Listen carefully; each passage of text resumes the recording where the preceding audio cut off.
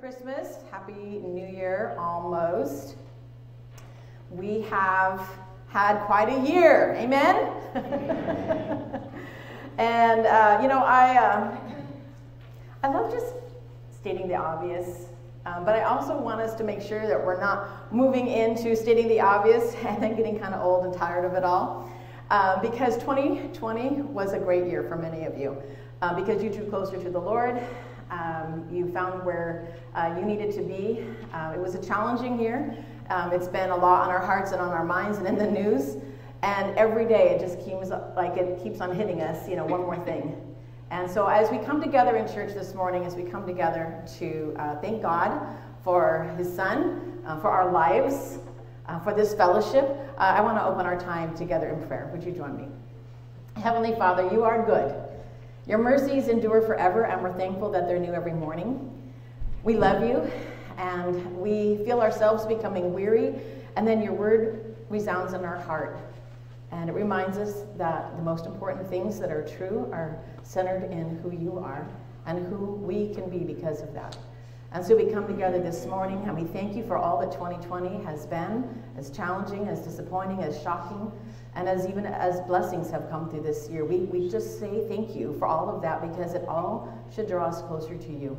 And so now in our time of continued worship and in this message, I pray that our hearts would be open. We have a lot on our mind. I pray that we could focus and truly be here together with one another and with you this morning. In Jesus' name, everyone said, amen. Hallelujah, amen. All right, that's our women's ministry thing. Guys, you're welcome to participate with us. I'm Jennifer Richmond. I'm one of the teaching pastors here. I'm usually with the kids down the hall and with women and whatnot. But this morning I get to be with you. You're welcome, Joe.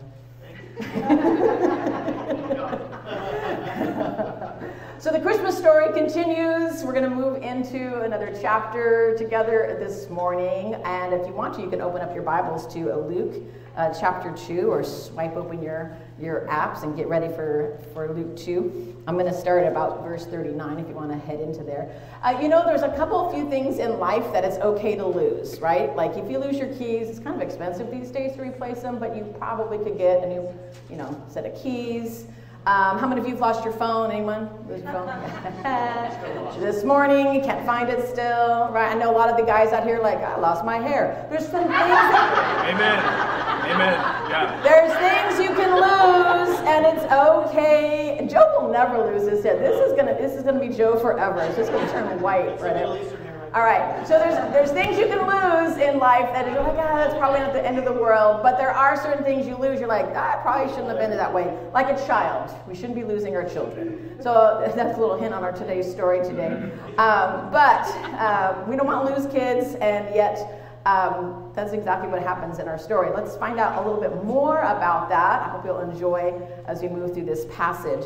After all the miraculous events that we have been through, the angelic announcements, the powerful prophecies, the chapter in Jesus' life that we're going to go into touches a little bit closer to home and to reality because of the losing thing and that whole idea. And we start seeing the realness and the hominess and the earthliness of our amazing, miraculous Savior and Deliverer. And we get this peek into his life as a boy. And if you're like me, you're like, man, I wish there was more. But there's actually not. In fact, this chapter in Luke and one other small chapter in Matthew, this chapter, 52 verses, covers 30 years in the life of Jesus. 30 years in 52 verses. If you're like me, you kind of wish there would be at least a chapter for every year of his life. So the only details that we get then about Jesus' childhood are in one verse, and it's Luke chapter 2, verse 40 on the slide here.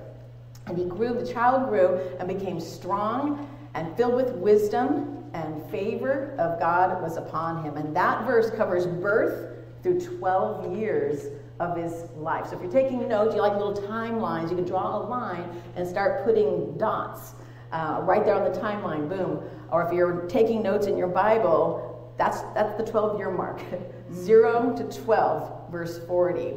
And we fill in the blanks then in our own mind with what we know it's like to be a kid, to grow up, We also know that Jesus, of course, was a baby, and then he became a toddler. He didn't just like, boom, become a full-grown man. He was a young child like you were. He was a kid. He was a preteen. He was a teenager. He was God incarnate, though. He was God incarnate.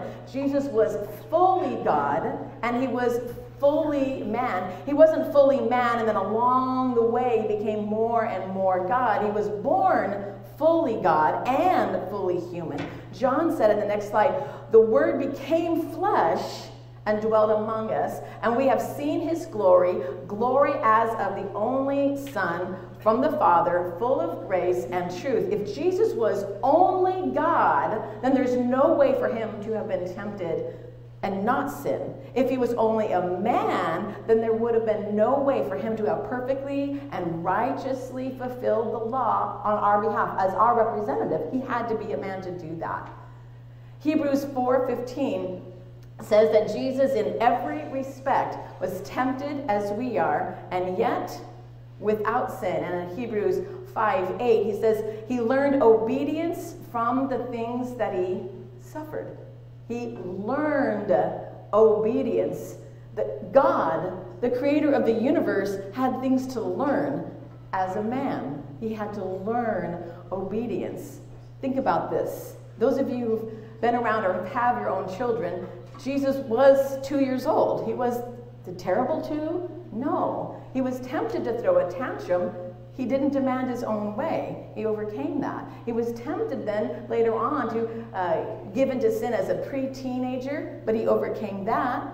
He was tempted in every way like we are. And I think sometimes we read that verse and think, well, as a grown-up, sure. And we think of him and the temptations and Satan and all that interaction. But he was a baby, and he had to grow. And it was true that he was tempted in every way like we are. Think of the ways that you were tempted when you were a kid, and some of you are still kids. Some of you still act like kids. Joe. But listen, he was tempted in every way like we are. That means he grew up as a child, and this is important because a lot of false religions, they teach that Jesus came into perfection later in life, into some kind of divine encounter, or that he had some sort of an awakening moment when he decided to take on the role of a Messiah figure.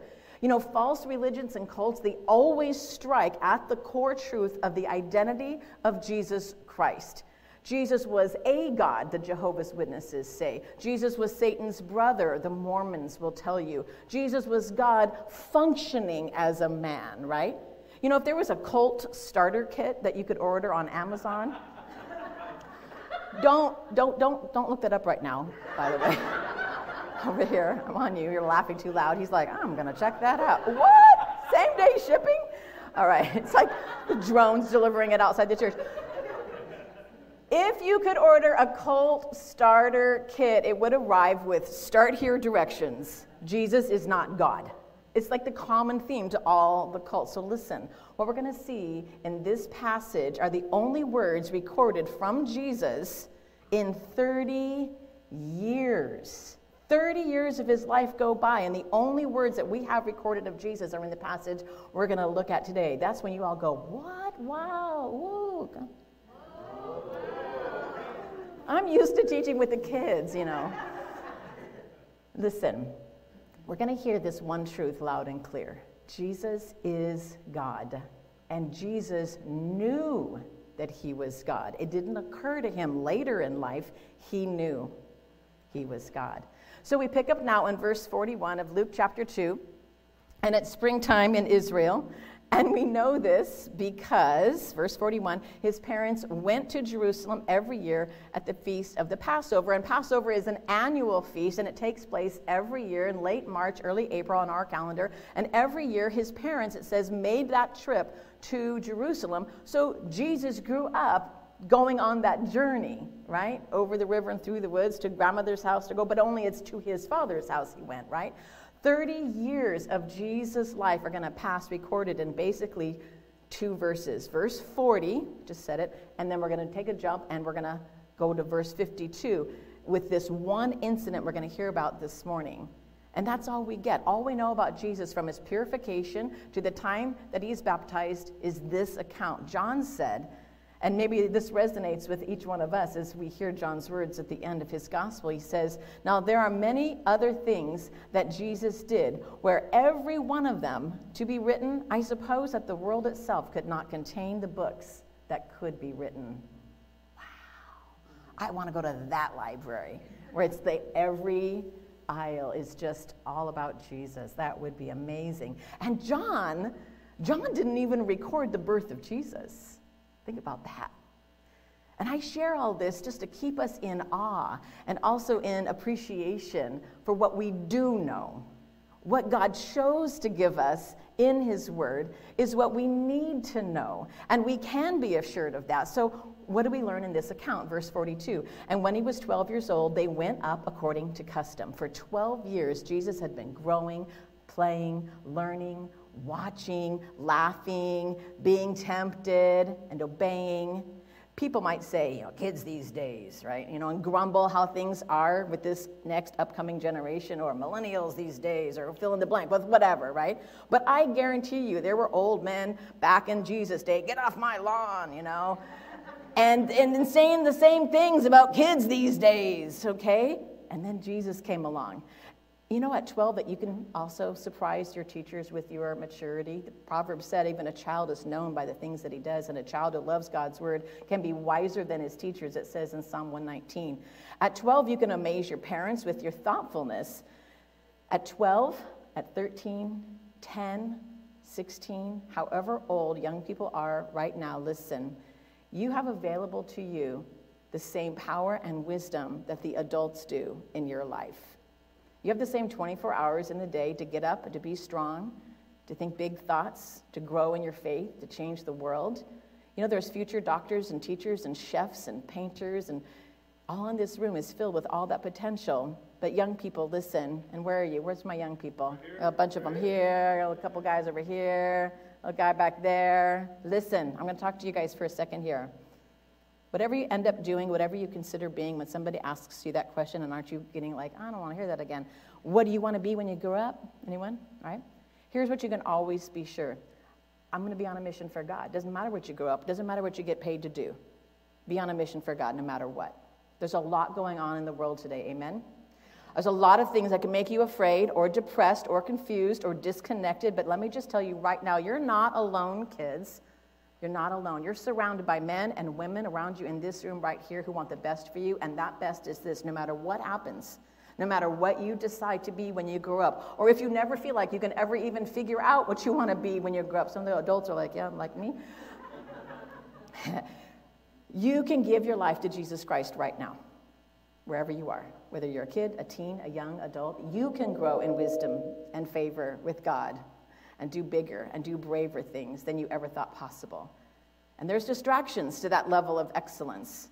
Some of you are caught up in some of those distractions. You're caught up in the dumb drama of typical teenage issues. You're addicted to online games or worse. Some of you are just lazy. Some of you kids are just disrespectful and you chew with your mouth open. Some of you are disrespecting to your parents in your life, and it's time to step up and move on and stop making excuses. Stop ignoring what you know to be true. You're just a kid? No, stop. Jesus was just a kid.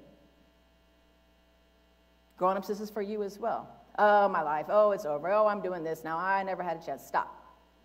All of us need to take seriously our faith and our relationship with Jesus Christ and live by his example. And it's set forth in us in the passage we're looking at this morning. Jesus is not some guy that you just hear about in church. He's God. And he has a plan, and he has a mission for your life, for my life, for our life, for this church. Coming to church, going to youth group, that is a great place to start. Own it on the other days as well. Ask your parents for a Bible. Dust off the Bible you were given when you got baptized as a kid. Get an app on your phone. Read the Word. Read it with your parents. Read it on your own. Get a friend to read it with you. Get serious about your future. Young people, you're the future of this church. You're going to be the elders and the deacons. And we're excited about that. You guys are awesome. I love having you help in children's ministries, and I see you out there at youth group. This is going to be an amazing group of young adults as you kids keep growing. And I'm praying for that, and I know Pastor Joe is as well. But 12-year-olds can do exactly that, and you can start doing that today. So here we have preteen Jesus, sinless God in flesh, whose body and his mind have developed and become strong and wise, and God's favor is on him, and he's doing and he's done with his family for 12 years. He's walking to Jerusalem for Passover to sacrifice a lamb. Listen, the same Passover that he will walk every year of his life. And in 21 years from this moment, in this passage, mark it in your Bible, he's going to become that Passover lamb. Only at this moment, he's just a boy, wise beyond his years, aware of his mission. A sinless child in verse 40. And if you look at the wording, verse 43, a boy. Leave home, child, arrive, boy. 43. And when the feast was ended, as they were returning, the boy, Jesus, stayed behind in Jerusalem. When the feast was ended, that's Luke's way of saying that his parents were doing their job well. They stayed for the entire feast, which was 8 days in Jerusalem. They would have arrived with a caravan of families. They would have got a lamb to be sacrificed. They would have come together for a Passover meal. They would have eaten that lamb dinner, and then they would have headed back home to Nazareth. And you can tell that they trusted their son Jesus because they don't even notice that he stayed behind. I mean, caravans traveling for the feast, they would have had large groups of men in the back, and then the ladies in the middle, and then the kids scampering around in the front somewhere. Joseph might have been with the guys and Jesus in the back. Jesus might have been with Mary in the middle. They weren't sure, but they didn't think about it because they trusted Jesus. They thought he was with him, but, next verse, his parents did not know it, verse 44, but supposing him to be in the group, they went a day's journey. The trip from Nazareth to Jerusalem would have taken about 4 days. They had 8 days for this full Passover. Now they begin their 4-day journey back. And so 1 day in on that journey, or about 20 miles, they realize Jesus is not with them. Now, some of you have left your kids' places, but a whole day? 20 miles? Joseph and Mary. They began to search for him among their relatives and their acquaintances. They thought for sure he must be with them. Jesus, who was never one time in his life had ever disobeyed them. Jesus, who had never argued. He had never talked back. He was never lazy. In any way, they could possibly have thought that he could have done something wrong to be missing. He must be where he should be, they were thinking, and that's with us, his parents. Clearly, that's what's on their mind as they keep on searching. But throughout the caravan, I'm sure they called his name out and in and out of every group, and you can feel the panic and the energy building because you've lost a kid before, or your keys or your phone, and you know it doesn't feel good to lose that. They're getting more and more frantic, and they're searching in the caravan, and they finally decide to head back up the hill to Jerusalem. Verse 45, and when they did not find them, they returned to Jerusalem searching for him. Jerusalem literally means city of peace. Joseph and Mary were feeling no peace at all as they hurried back because they still didn't find Jesus right away. We had one job. One job, take care of the King of the universe. Keep an eye on the Prince of Peace. Don't lose the Savior. They had arrived and they had survived their journey to Bethlehem when Jesus was born, right? They kept him safe from that crazy, murderous Herod by escaping to Egypt. And now this. But after not one, not two, but 3 full days, next verse 46, they found him where? In the temple. The temple where they had been. The temple where the lambs had been sacrificed for Passover. The temple now where Jesus is doing what? Playing around with the other kids these days, running around trying to find his parents, hanging out like teens do at a mall. I'm sure they did that back then too. We don't do that anymore, I think. But anyway, no, the Savior of the world, the light of the Gentiles, the greatest of all the rabbis, this young preteen Jesus was sitting among the teachers, listening to them and asking them questions. Sitting, listening, asking. If we're to be imitators of Christ, then we can begin here. Because these 3 words are the first words to describe any action of Jesus. And the only actions that we know about from the time that he's 12 to the time of his next action, submission. Sitting. That's respectful. He's not standing. He's not pacing. He's not preaching. He's not demanding attention. Hey, you, I wrote that scroll. I know the number of hairs on your, not you, on your head. I'm on a roll with the bald thing, sorry. No, that's not Jesus. He's a humble servant. The word that became flesh is setting the example for those who have ears. Let them hear. He's the one listening. Why would the word become flesh need to listen to anyone? Why would the God who spoke the world into existence need to hear even one word spoken? Because Jesus grew and became strong. And that's how it's done. You listen because Jesus learned obedience, and that's how it's done. You listen. You want to be like Jesus? You listen to good teachers. You get to the feet of those who've gone before you and are in the Word. Young people, you don't know it all. Old people, you don't know it either, even though you realize at this point you don't know it all. We all need to be like Jesus. We all must then listen at the feet of wise teachers. And he asked questions. Ask questions. What kind of questions could Jesus have asked?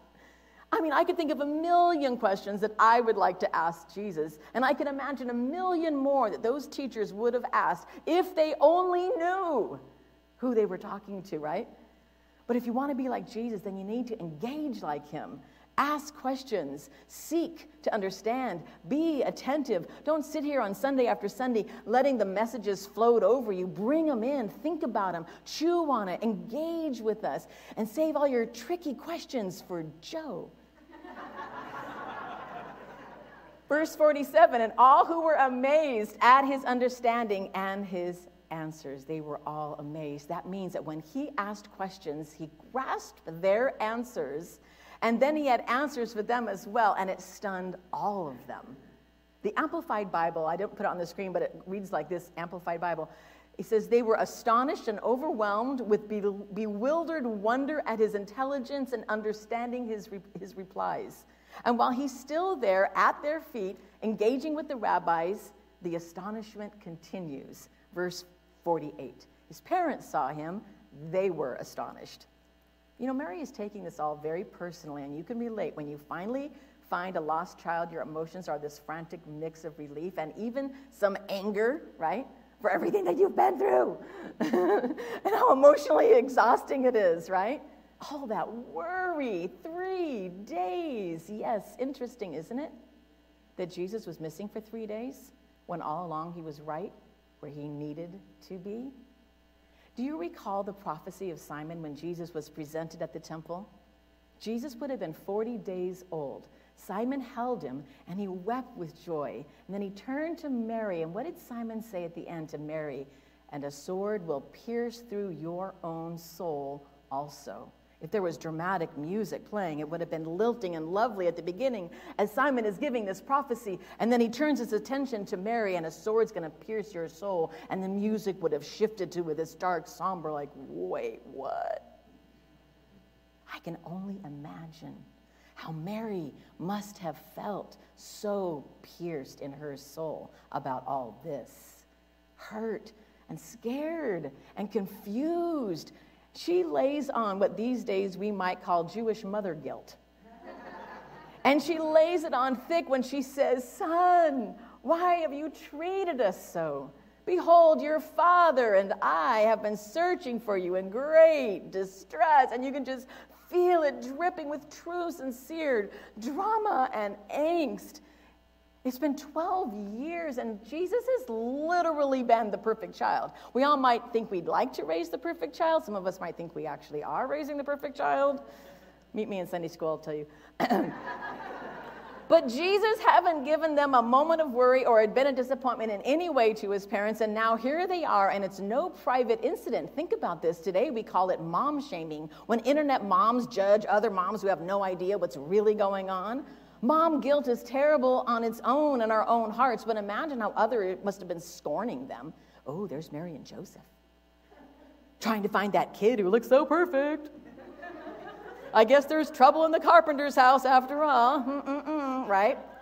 The entire caravan would have known that Jesus was missing. The whole of Jerusalem might have heard their frantic cries for him. All the rabbis now knew and were witness to the first time that Mary's heart was pierced by the sword, fulfilling that word from Simon. Because Jesus had caused her such distress. Stop and think. Listen. Be honest. Has Jesus done that to you? Have you been distressed about what's going on in your life in this world? Is there a way in which maybe like Mary and Joseph, you are feeling like you're going about your life and you are doing the right things only to have your life feel like it's completely out of control? Mary and Joseph had been doing literally the exact right thing. They've been teaching Jesus, like Proverbs says, in the way he should go. They had been to Jerusalem every year in obedience to the Torah. They listened to and they honored the prophets and the angels and the prayers. Mary had, Luke said in chapter 2, verse 19, treasured up all these things, pondering them in her heart. But still, here she was with an astonished, stressed, anxious heart after doing all the right things. Are you open to the possibility that there's things beyond your understanding? We get the overall big view of Mary. We know how it's going to end, but you're in the middle of your life story right now, do you? No.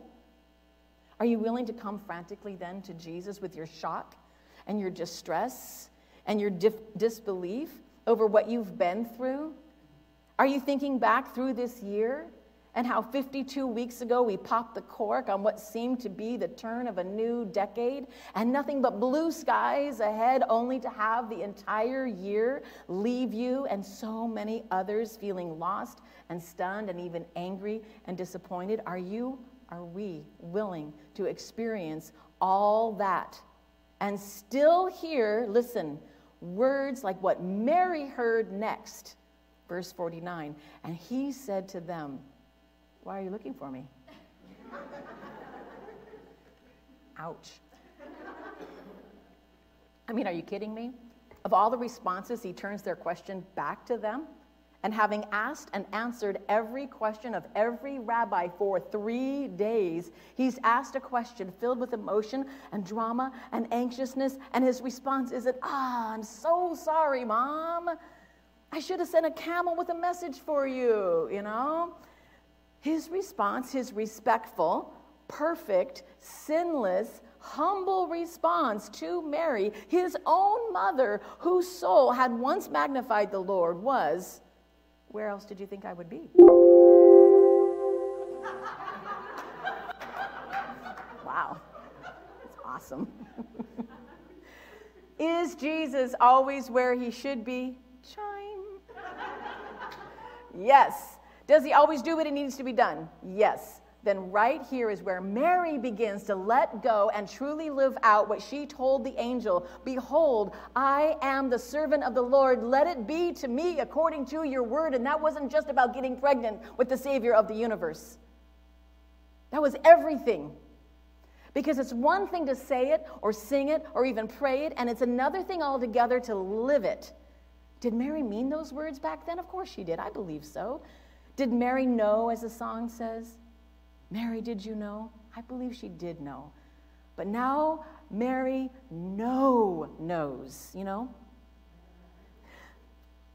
And we can only get to that place when we let go of the Jesus that we want and we look to the Jesus that actually has been given. Because Jesus' reply didn't end there. What Jesus says next is the reminder to us all, this is no preteen wannabe prophet. This is God incarnate. Jesus said, next verse, "Do you not know that I must be in my Father's house?" Mary had literally just said, "Your father and I have been looking for you." And Jesus, in one rhetorical question, corrects her and, ladies, tightens her theology. Bible study ladies, right? We talked about that. Tightens her theology. In the only words recorded of him in 30 years, tells us who he was and why he came. Very simple statement. I must be in my Father's house. Jesus is saying, you should have come here first. He's going to say this again in 18 years at another Passover when he clears the temple with a whip and he shouts to them, "Don't make my Father's house a house of trade." Mary and Joseph knew the temple belonged to God, and that's where Jesus was. They knew exactly who Jesus was referring to. He was saying, God is my Father. I'm the Son of God. He's reminding them of what they already knew. You know who my Father is. You know this is my true house. I don't really belong in your house in Nazareth. God is my true Father. I belong with his people in his house. Ouch, ouch. Luke, by recording this moment, is making it clear who Jesus Christ is. Angels, men, Satan, demons all testified that Jesus was the Son of God. And here is Jesus in his first and only words recorded in 30 years. And his own testimony centers on that truth. Jesus is claiming God as his personal father. The Jews, they saw God as the father of the universe. They spoke of God as the father of Israel. But to say God is my father, no one spoke of God like this. Jesus had a mission and a purpose far above what we may feel that our emotional needs require. Does he care? Of course he does. Is he able to sympathize? Yes, he can even empathize because he suffered and through that suffering learned obedience. But what Jesus has to teach us, the most significant thing that we can know, listen, it isn't how to soothe our anxious hearts when we're upset at our world or our friendships or our children's behavior or our marriages. In a moment when Jesus could have revealed himself as the great comforter, the one upon whom we can cast our burdens, the healer of our hearts and our mind, the way maker providing peace that can guard our hearts. All those things are true. The most important thing, though, that he can begin with is this: know who I am. That should be our most centering, anxiety-reducing, faith-building reality check of them all, because that's exactly what he gave to his own anxious mother and earthly father. This is who I am. And get that straight, and all those roads will lead from there to home. And that's exactly what happens next. They went home to Nazareth. But listen, they didn't have some dynamic aha moment when it all fell into place and they totally get it. That's how I would have written the story. That's how any of us would. Oh man, thanks Jesus. Totally get it now. No, listen to what Luke records next, verse 50. And they did not understand the things that he spoke to them. And get used to that phrase. Get used to it, because it's going to repeat a lot in the Gospels. And Jesus says or does something, everyone's astonished, and no one quite gets what's happening. And when you think of it, Jesus is still only 12 years old. This is all just beginning for Jesus. He's got 18 years of continuing to grow and to learn. But right here, at the feet of the rabbis, in the shadow of the temple, the floor plan, by the way, that he did design, the 12-year-old Jesus is stating his identity and his mission. I'm the Son of God, and my priority is doing my Father's will. Because even after that moment on the steps of the temple, they all had to travel back with that young Jesus, their son, and get on with just basic life moments. Verse 51, and he went down with them and came to Nazareth and was, what? Submissive to them. Jesus was submissive. Another verb, another action of Jesus. That means he kept the commandments. He kept the fifth commandment. He kept the first. He kept the second. He kept them all. All the commandments. His earthly parents, his sinful, mistake-prone, worrying parents, Jesus submitted to them. Kids, are you listening? Submit to your parents. Obey your parents. They're a train wreck. We get it. Submit to them. Listen to them anyway. You're a train wreck too. We all are. Yay, Jesus. Okay. Jesus took out the trash, cleaned his room, did his Torah studies, right? And for a second time, Luke records something special about the character and the nature of Mary, and his mother treasured up all these things in her heart. Did she understand it all? No. Well, she did what she could. She raised Jesus according to the word. She treasured in her heart things she could grasp and many things she couldn't quite get in verse 52. And Jesus increased in wisdom. See what happens when you listen, and you sit, and you wait, and you submit? Jesus increased in wisdom and in stature and in favor with God and man. And it's interesting how this passage finishes. His relationship with his Father, it grew. It grew stronger to the point where one day he said, Father, if there is any other way, let this cup depart from me. Nevertheless, not my will, but your will be done. Jesus' first recorded words point us to the mission that he must be about. And among his final words, we hear his own anxious heart. Must I take this cup? Must this be the way? And because Jesus did grow in wisdom and in stature, he knew his Father's will must be done, that he would die to fulfill his Father's will so that I could have life. He died in our place. He took his sins upon himself, and yet because of his Father's will, of his longing to be in his Father's house and to have you and to have me there with him in his Father's house, he died. So that the end result is that we will be in our Father's house forever. In a moment, we're going to have a time to worship and remember that final moment. That our Savior, Jesus, grew to become the man who died for us, shed his blood for us. Worship in this moment. I know you still have a lot on your mind. I know your lists, you're like me, and you're thinking, can we worship, church? Can we be present in this moment and just give it to the Lord right now as we turn our hearts to communion? Can you set your heart right before God at the close of the year and the beginning of a new year? Confess, declare, I need you, Lord. I need you. I need you now more than ever. And let this final Sunday of the year be the moment when you declare that you accept what you cannot fully understand, that you receive what you can never deserve, the love and the sacrifice and the grace of God in Christ Jesus. Amen? Please stand with me as we pray. Heavenly Father, thank you for your love for us. Thank you for your patience. Thank you for your grace. Thank you that you sit and listen and grow, and that we can do that as well in your name.